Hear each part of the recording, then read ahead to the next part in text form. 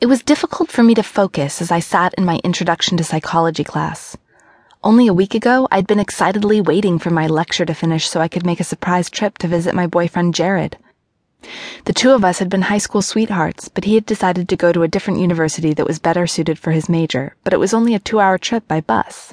So I'd packed a weekend bag right after psych had let out and convinced my roommate, Vanessa, to drive me to the bus station.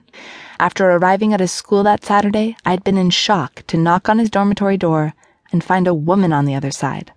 Her hair had been rumpled and she'd been wearing the sweatshirt I had given Jared as a graduation gift. When he'd finally come to the door himself, all he could say was, "Anya, what are you doing here?"